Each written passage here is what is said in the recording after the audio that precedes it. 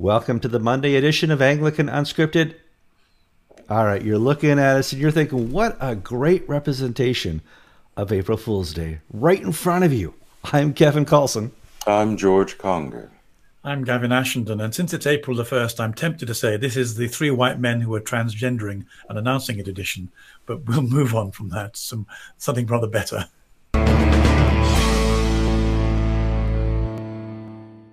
Okay, welcome to show 498. That's 2 shows away from 500. We'll talk about that in a minute. First, you have a responsibility as the viewer. You need to share this so we can grow our audience. You need to comment so that we know what you're thinking and what you feel about the episodes, and any corrections or additions you can add. If you can retweet this, that would be wonderful. That's where that little you do that with your phone. Sharing is wonderful. What else can we do? That's about subscribe. We have like 4,300 subscribers, and there's like 80 million Anglicans. We need to work on our subscription rate. It's time to up that a little bit. Gentlemen, George, Gavin, how you been doing? Long weekend? All well? Long weekend, start of a wonderful work week, start of a new month. Great days coming ahead. Sure. It's spring. It's April. Gavin, how you doing? Well, April is the cruelest month, as T.S. Eliot said. I'm doing very well. We're into summertime now. Spring is really beginning to make its promises, and I was traveling quite a lot last week and feeling pretty comatose over the weekend, but I'm fresh and ready to go. We as a team have been discussing, along with your ideas, of how to best celebrate episode 500. And I think Gavin came up with the best idea, and that's to have everybody who wants to kind of give a little testimony or a little I watch Anglican Unscripted. Could you explain your idea a little bit, Gavin? Yes. When I was a student chaplain, some of the best events happened when I asked the students to talk instead of me, mainly about their experiences of the Holy Spirit. But it strikes me that there are a lot of people who are the other side of what we do. And it would be nice for them to introduce themselves to one another, but also, I think, to talk about their sense of discernment of what God is doing for the kingdom through this. So it's a way of asking people perhaps to offer 30 to 45 seconds of, I watch Anglican Unscripted because, and I like it because, and this is who I am. It can be done on a smartphone, and one can send the video to Kevin very quickly, shouldn't require editing, keep it under 45 seconds, and then we can involve a lot of people, and the most colorful people, and obviously the ones who say the nicest things, make it onto the show, and everyone else makes it into the library, which will be available for us all to see and enjoy. Yeah, no matter what. We're also going to be keen on diversity. We don't just want to have our wives, cousins, brothers, and nephews speaking. We'd love to have people. We receive emails from South Africa, New Zealand, England, all across the United States China, and Canada, Russia. Yeah. So we would be. We have viewers in Croatia who contact us very frequently. We would like to hear, because sometimes people assume that everybody who watches is just like them, and that's sort of the default reaction. And I think you'd be surprised, you viewers, the diversity of backgrounds of the people who watch the show. So, and Patrick, make a special plea to Justin. Justin, if you want to contribute, you'd be most welcome. Of course he would. So what you do is you get your smartphone, you click on the camera button, and everybody has the video function. So you click record on your video, and it would be something like this. I have the camera faced the wrong way. You want the camera facing you. So there we go. So the camera's actually facing me, and this is Pope Francis, and I've loved the program, and I'm recording from the Vatican, and I've watched since episode 5.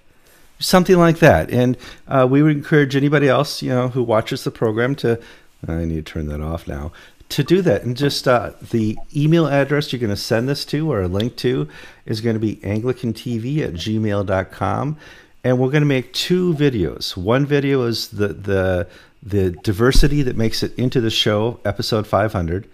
And then there's the B-roll of everybody who sent something. So At most, this is going to be very encouraging to people to see who else sits down and on April 1st is watching Anglican Unscripted.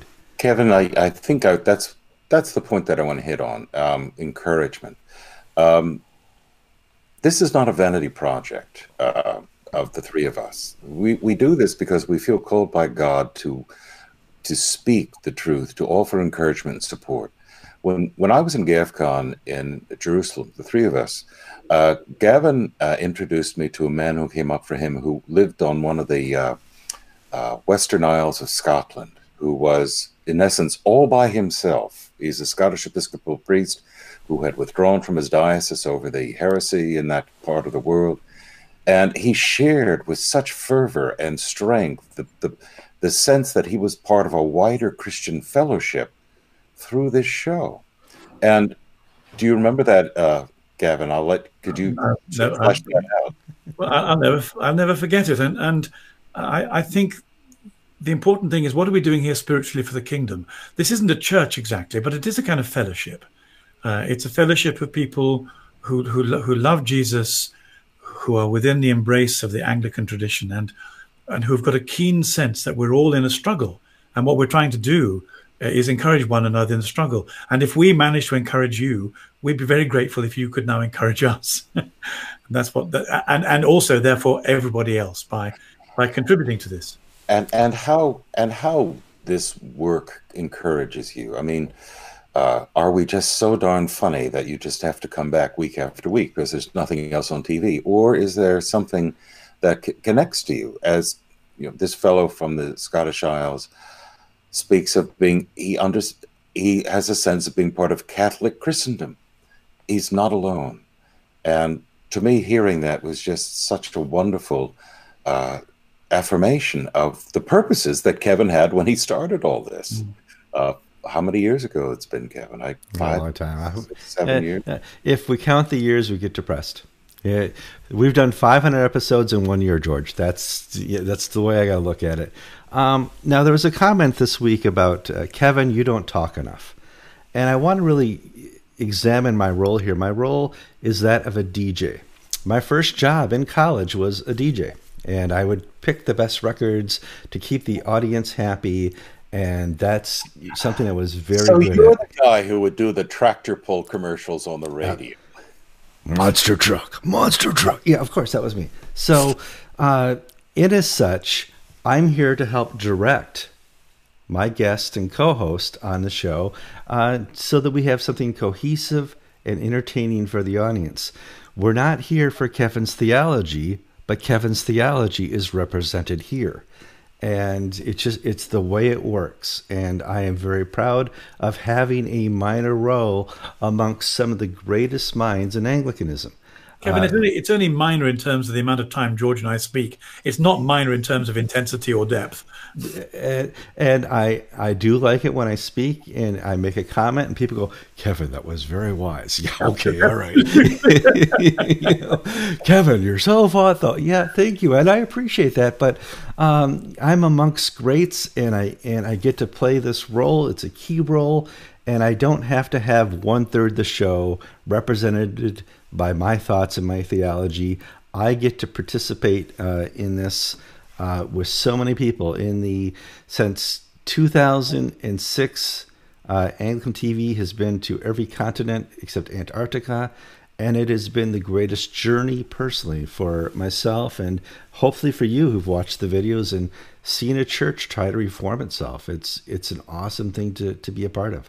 And we've bribed officials in over a dozen countries, gotten boarded the wrong trains for trips into the deep desert. And yeah, it's been a ride. So we should move on to the news. So don't forget, send your videos to anglicantv@gmail.com. We're going to put them all together. It'll be a little work, but episode 500 will be a lot of fun. George, let's move on to the news. Gavin, you sent me a link to a story about our friend and not really Christian yet, Jordan Peterson. So let's talk about what happened and what it means. We're going to do two university stories in this show, one Justin Welby and the University of Kent, and one Jordan Peterson and the University of Cambridge. And they're linked because the forces of progression, what I would continue to call cultural Marxism, because I think it's the most accurate term, though the left are trying to rubbish it and stop people using the term, because I think it tells so much truth. But the forces of cultural Marxism are working very hard to close down proponents of free speech and free thought and the Judeo-Christian tradition. When Jordan Peterson came to speak at the Cambridge Union, and if you haven't seen it on YouTube, look it up. It's very good. He did one at Cambridge, one at Oxford. They were incredibly popular and really very powerful. Millions of people have watched them, I believe. They really have. So it was no surprise that members of the divinity faculty then said, well, since you're on leave from UFT, why don't you come and spend some time as a visiting fellow? It's what universities do. The students who then heard of that were so outraged, they tried to stop it. And the really astonishing thing, there's a very interesting article in the press today by Douglas Murray, who wrote about the death of Christian Europe, who is saying that many people thought that perhaps the progressive PC stupidities of student and minor faculty culture didn't really reach all the way up the tree. But it turns out it reaches right the way to the very top of the tree at Cambridge. And after having had a delegation from the Students' Union, the university withdrew its invitation to him. Now, the reason this, Douglas Murray makes the very interesting point. Every time somebody tries to rubbish Peterson in the public square, whether it's Cathy Newman or any other university, they usually end up looking stupid. There is something real and profound and authentic about Peterson's contribution to philosophical debate that breaks through in the end, and it'd be interesting to see what happens. But this took place at the same just before an event that happened at Liberty University. George, you may want to talk about this, because we'll reflect on whether Peterson is the noble Stoic, as somebody once described him, or a card-carrying pre-Christian Jungian, or an example of the First Covenant. It'd be quite helpful to try and explain a little bit more about Peterson's relationship with Christianity. But it took a real jump, didn't it, at Liberty University this week? Yeah, on Friday night, Jordan Peterson was on stage with, I believe, the dean. I want to say Larry Nazer. I know Nazer's his last name. Yeah. Of Liberty University in Lynchburg, Virginia. And they were doing sort of the panel discussion that Jordan Peterson has done so well in so many venues, and before the student audience, And a young man rushed the stage, and he was distraught, emotionally distraught, and he was weeping and sobbing and help me. And it was just initially frightening and then very painful moment, because here was a man in a breakdown. He wanted Jordan Peterson to help get rid of the demons in his soul, in his mind, in his psyche. And he had put so much into the person of Jordan Peterson. And this was filmed continuously, and it's been the subject of some blog posts. I don't think I've seen it in the regular secular media. And what was fascinating was that Peterson offered some platitudes. That's it. But you could see on his face the concern, the care, but he didn't have the language or the vocabulary or the weapons. And the dean of Liberty Seminary, Liberty University, began to pray with this man. And what was so profound was to see the clash between psychology and divinity, in the sense of the response of the Liberty University fellow, Nazer, was to offer sustenance to the man's soul. And Jordan Peterson offered platitudes. And I think, Gavin, you've got the quote that came down perfectly at the end, where, now this was not in conflict. They weren't, and perhaps a dean of a university is more used to dealing with distraught students. So I don't wish to, but there was a quote at the end, Gavin, that I think you really should explore, that struck me profoundly. He was the director of spiritual development, and one of the things that people mentioned as they wrote about it was the way in which whilst he deferred to Peterson as an international figure, he brought to the whole event a degree of spiritual authenticity, existential weight, which clearly showed. And as they prayed for the soul and the psyche of this young man, Peterson was very moved on for two reasons, which I think were pretty obvious. One was he's a very empathetic man. He's a therapist. And he was profoundly touched by the pain of this man who stood up and said, I'm unwell, I need help. And then, so I wish to remember his name. I'm sorry to forget his name. But anyway, the director of spiritual development prayed. Nasser, Nasser. And then Peterson quite clearly, there was no therapeutic technique which would deal with this level of distress. This was a moment for deliverance, perhaps exorcism, but certainly deliverance. And the deliverance appeared to have been effective. And Peterson looked out of his depth, and this is not to criticize him, but simply to say that what was exposed here was the need for a junction between where Peterson was and where the kingdom of heaven is. And so as they talked about it, Peterson was asked for advice to give to students who felt like this man. And Jordan Peterson gave some really quite helpful advice, but it nowhere near reached the level of spiritual and existential crisis they'd just seen. And one of the things that the wonderful interviewer did was every so often he brought Jesus and the kingdom in. And in a very pithy statement, he said, Jordan, the 12 rules are absolutely great and they're really important, and congratulations on it. But, they don't work without getting to know the ruler who gave the rules. And this was such a pithy moment. And Peterson's up for this. He was described by one of the bloggers as the noble Stoic. And that a kind of Marcus Aurelius figure. And indeed, he is. And there's a great deal to be said for noble Stoicism. And if anyone hasn't read Marcus Aurelius, he writes some very good stuff. But he comes as this combination between as a Stoic and a Jungian. And part of the problem for Peterson is that he's recognizing the truth in the maps of the kingdom of heaven, but he doesn't know any of its power and reality. To my mind, he's a bit like an Old Testament figure, almost Nicodemus, really. He knows the law, he knows the rules, he knows how the place is organized, but he hasn't yet been born again. And now the exciting thing is the point at which he begins to realize there's a gap in front of him he needs wings to fly with. And I reckon this moment would have come as close as any to provoking him. Apparently he watched the worship beforehand and was moved by the worship of this really rather splendidly spirit-infused Christian body. So he's on the cusp, and as well as observing him, we should pray for him. Well, I think for the last 6 years, he's been considered the Jesus of psychology, the Jesus of conservatism, the Jesus of the people who are looking around and may not see this as a faith issue, but see this as a logic issue, or see this as a, we're coming up against something that just doesn't have any reason to it. And he's this Jesus of reason. And he represents, and he's able to answer all questions.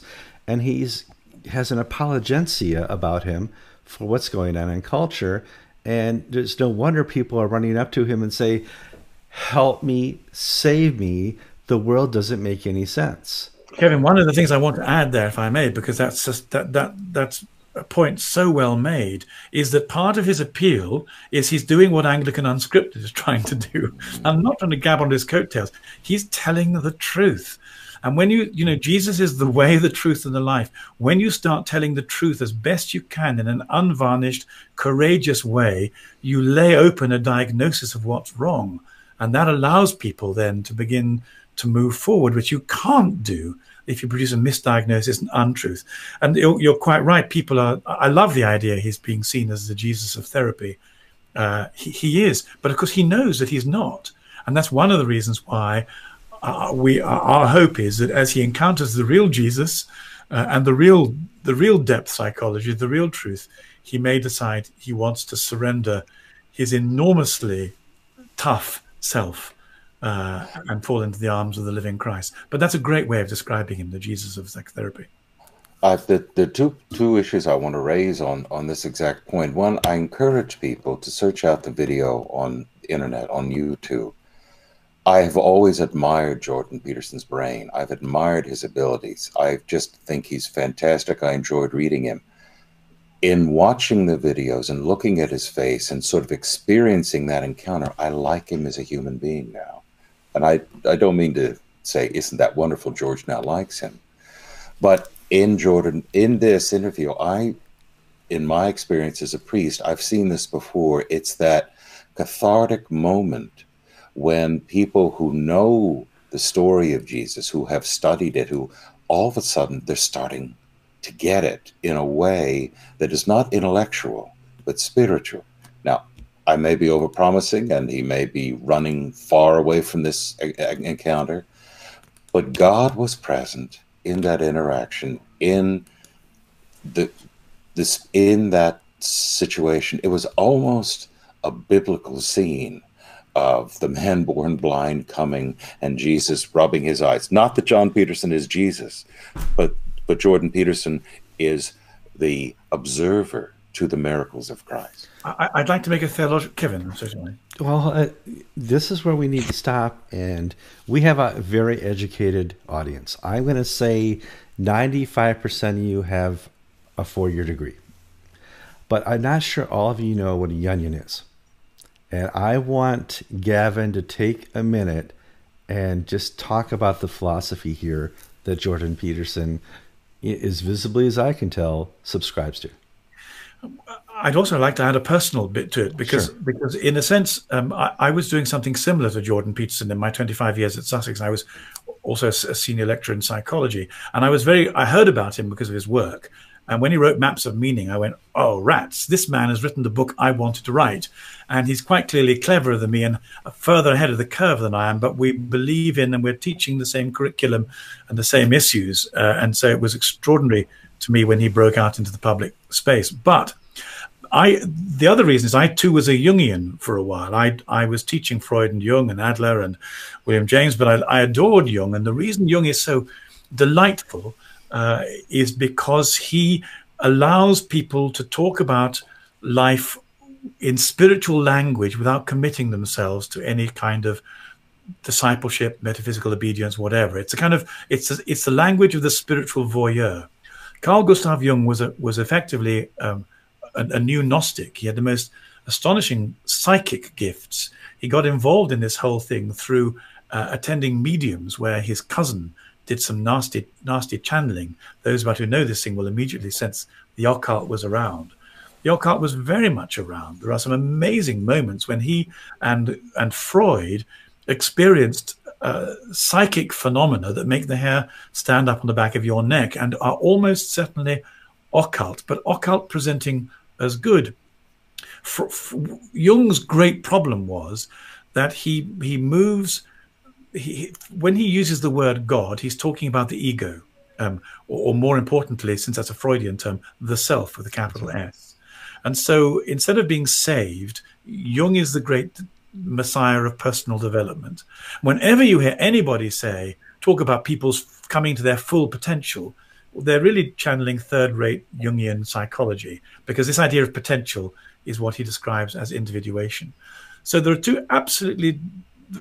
very serious. There are three serious Monty Python. There are four. There are three very serious Spanish Inquisition skits coming on.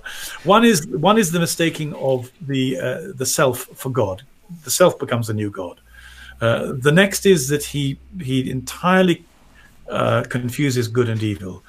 Good and evil, light and dark, become alternative manifestations of each other, and you deal with the darkness by integrating it rather than refuting it. This is so anti-Christian. The implications of it are enormously profound. The next thing he does is, of course, is a synthesis of male and female, animus and anima, and the transgenderism and gender dysphoria that we're dealing with is another implied function of Jung's particular stages of development, where there is an integration of the two without keeping necessarily a distinction. So at every level, Jung is the Gnostic messiah of anti-Christian spirituality. And the problem is, the more you adopt a Jungian worldview, as I did and Peterson does, the more hardened you get to aspects of the gospel. The thing that moved me was that in 2008, I was attacked by the devil. for 3 nights. It's an interesting story, and it's the reason I tell the story is because my reaction to this was just like Jordan Peters on stage. Oh my God, there's the devil. What do we do now? He's not supposed to exist, and nothing we have in our Jungian armory deals with him. He's supposed to be a bit of darkness that gets wonderfully integrated with the light to produce a new synthesis of psychic energy. But literally, what the hell is this?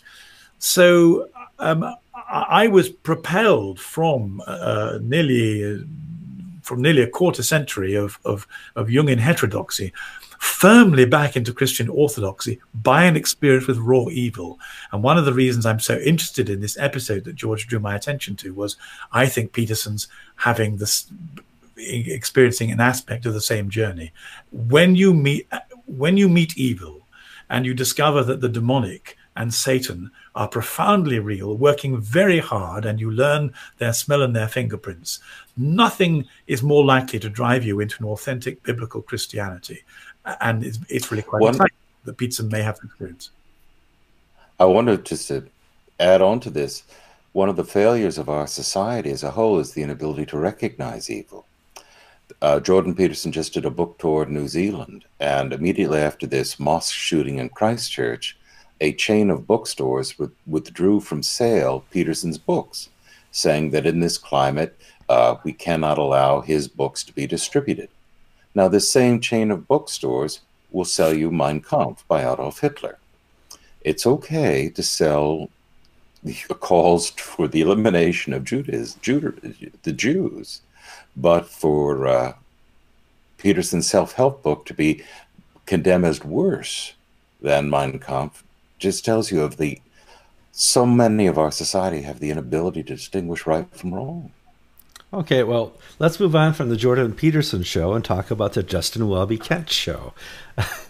I don't think, if you followed Angling Inc., you've seen the story where the people in charge of Kent University have heard some complaints from the students and some grumbling. If Lambeth is going to be held here, and the discussion is whether or not bishops can bring their same-sex married partners or can't, we want to have a voice in this. Currently, you're not allowed to bring a same-sex gendered spouse with you. Kent University doesn't like that, and they sent a letter publicly to Justin regarding this, and now we are finding there's attacks not just from the right on Lambeth, but from the left. And there does not seem to be, even though Justin Welby really, really wants it, a middle way on this. You're not allowed to be in the middle. You're hot or you're cold. And let's talk about this. Justin wants Lambeth 2020. I'm not sure it's going to happen. The University of Kent of Canterbury's governing body, in response to student protests, has written a stern letter to the Lambeth organizers saying that they will provide accommodation for the same-sex partners of the 3 bishops who will be there, who are out and gay and married and all this and that. And because the university will not countenance behavior which they believe to be discriminatory. And this is extraordinarily funny in some respects. I mean, on one level, the crazies have seized the institutions, but they did that a long time ago. But Justin Welby's, I think, Kevin, your point of Justin Welby trying to split the difference between the two is no longer possible in England. I remember 10 years ago when Colin Coward sort of jokingly said at the last Lambeth conference, it's a good thing Peter Akinola is not going to be here this time because he could be arrested for hate speech, for giving one of his impromptu comments about the sinfulness of homosexual conduct. We're now at a point where that's not just an arch comment; that could be the truth.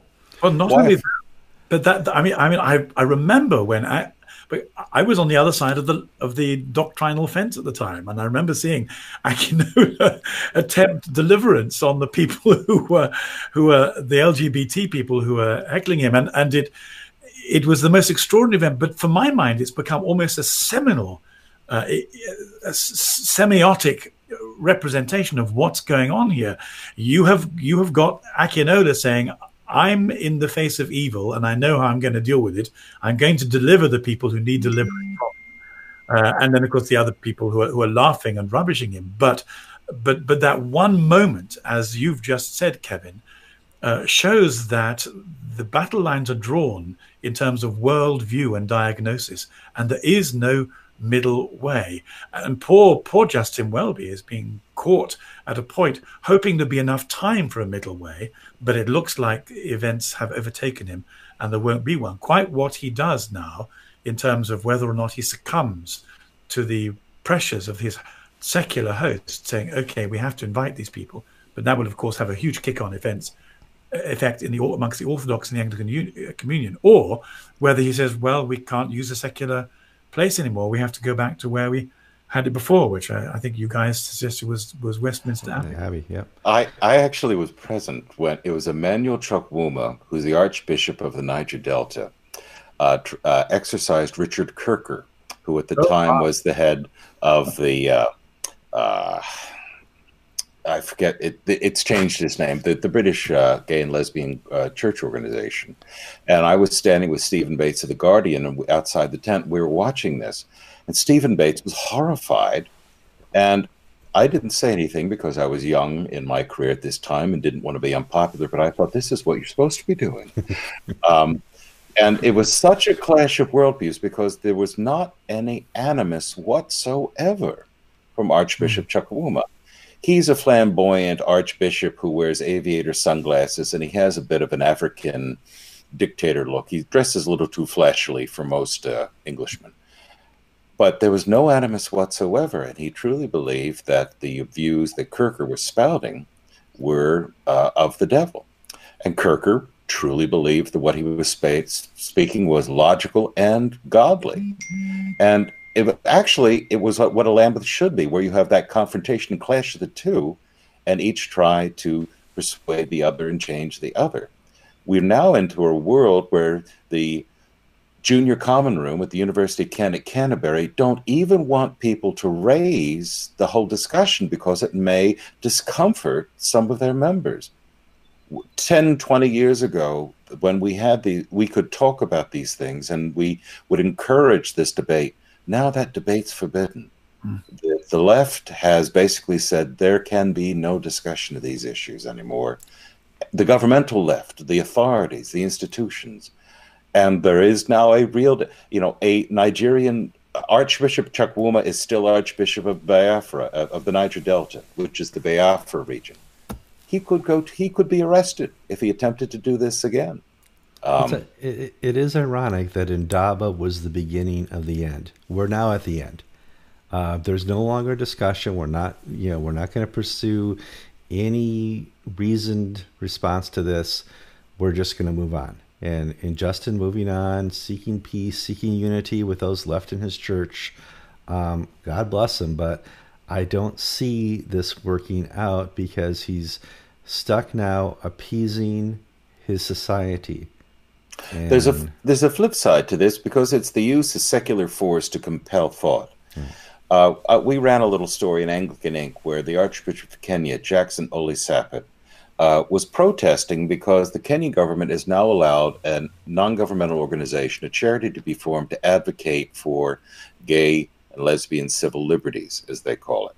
And the Anglican Church in Kenya says, we have sodomy laws. What they're advocating for is illegal. Therefore, the government should ban an organization that is seeking to promote illegal activities. And I'm sympathetic to that, but at the same time, when you use the state to compel thought and speech, and Jackson Ole Sapit, I agree with his conclusions about what is godly and moral, but I think we're in a world where the left in the West is now using the state to compel thought, of people in Canada being arrested and fined, and Carolyn Farrow in the UK being investigated by the police because she calls a biological man who thinks he's a woman a man. They're using the state to compel thought. And whether it's from the left or the right, I just think that's a mistake. Indeed. The birds are tweeting in the background. Oh, people are retweeting our episode. You're going to watch this. Oh, they just do, so, and I understand that. That's fine. Well, guys, I think we've come up, 4 hours? No, 35 minutes. I think that's good enough for today's episode. What do we want? Kevin, I wanted to talk about Indian corruption, but I guess that'll wait. Well, that's, geez, that would take a long, long time. And we know, I don't know if people know this. A couple weeks ago, we changed our time in America to spring forward, and England doesn't do it at the same time. England did their final spring forward, and now you guys have permanently outlawed this time zone thing?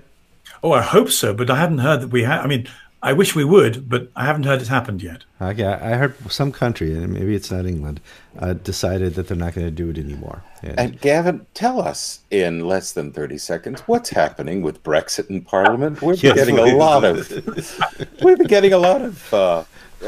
of screwy things happening here. That evidently your government has collapsed or is collapsing, and the Irish have invaded Belfast, or what's going on?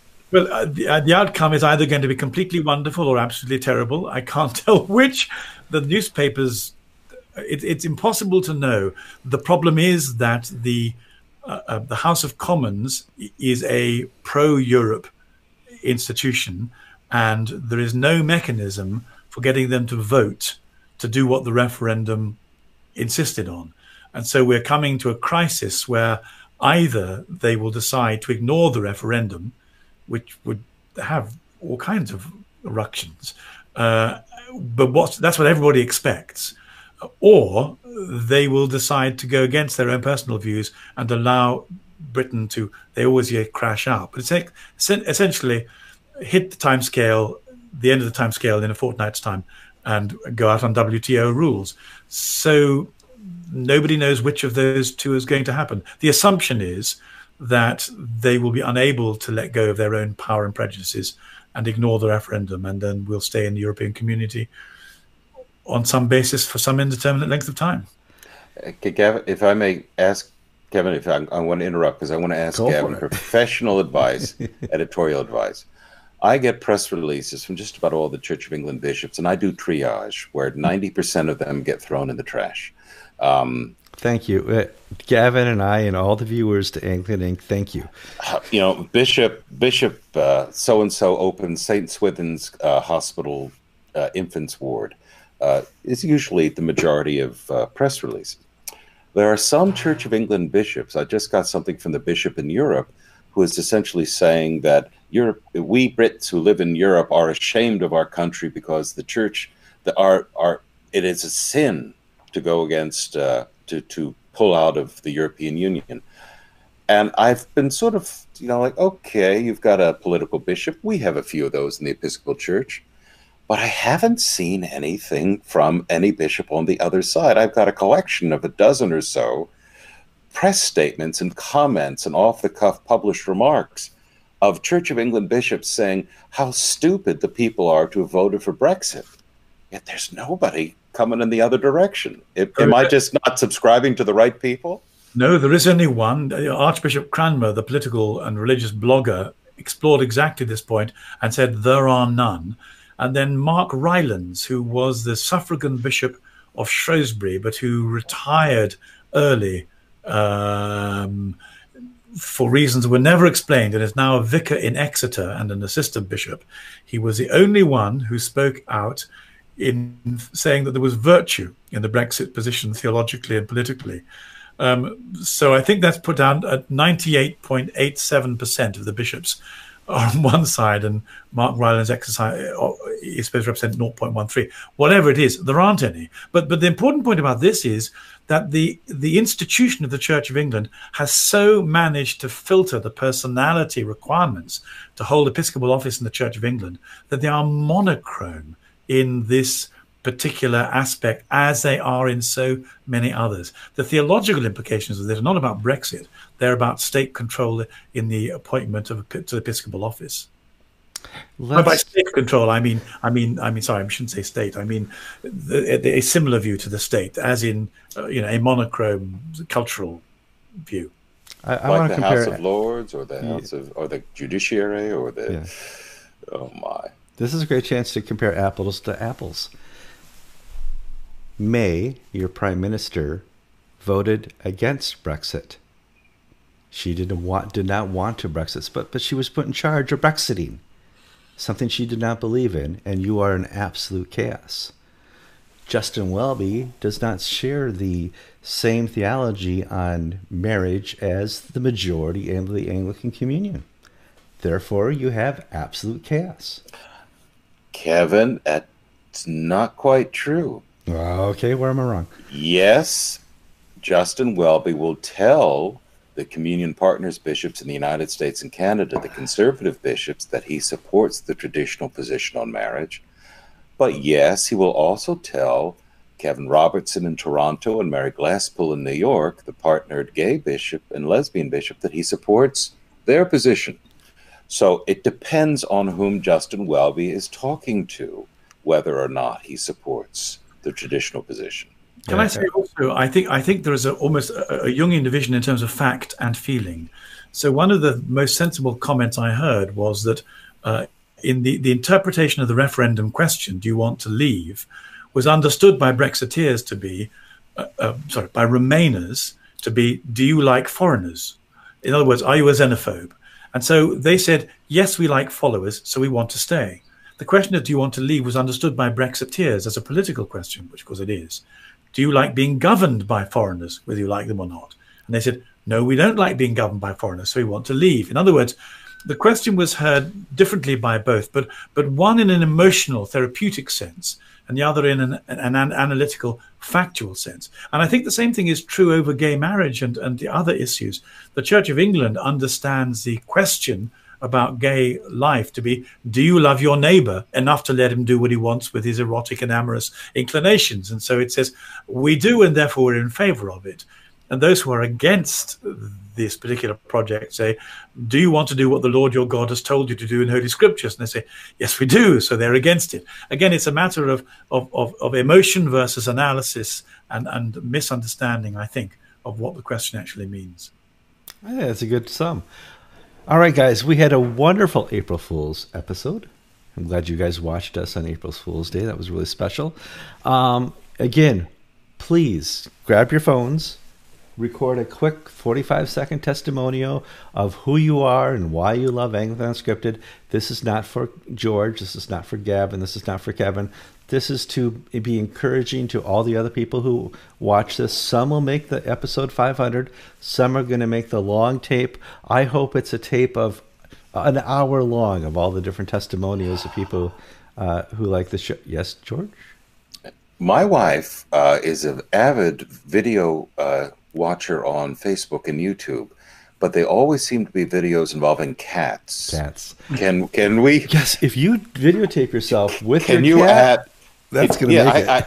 I think that may increase our popularity. If you can work in a cat or maybe a small dog, birds are fine too. Animals, I always think, add to our demographic profile. You can't go wrong. You add any animal, any funny situation. I guess we're going to call this the Anglican Challenge. That's what we're going to call this. I'm Kevin Carlson. I'm George Conger. I'm Gavin Ashenden. We are trying to be fools for Christ on April the 1st, 2000.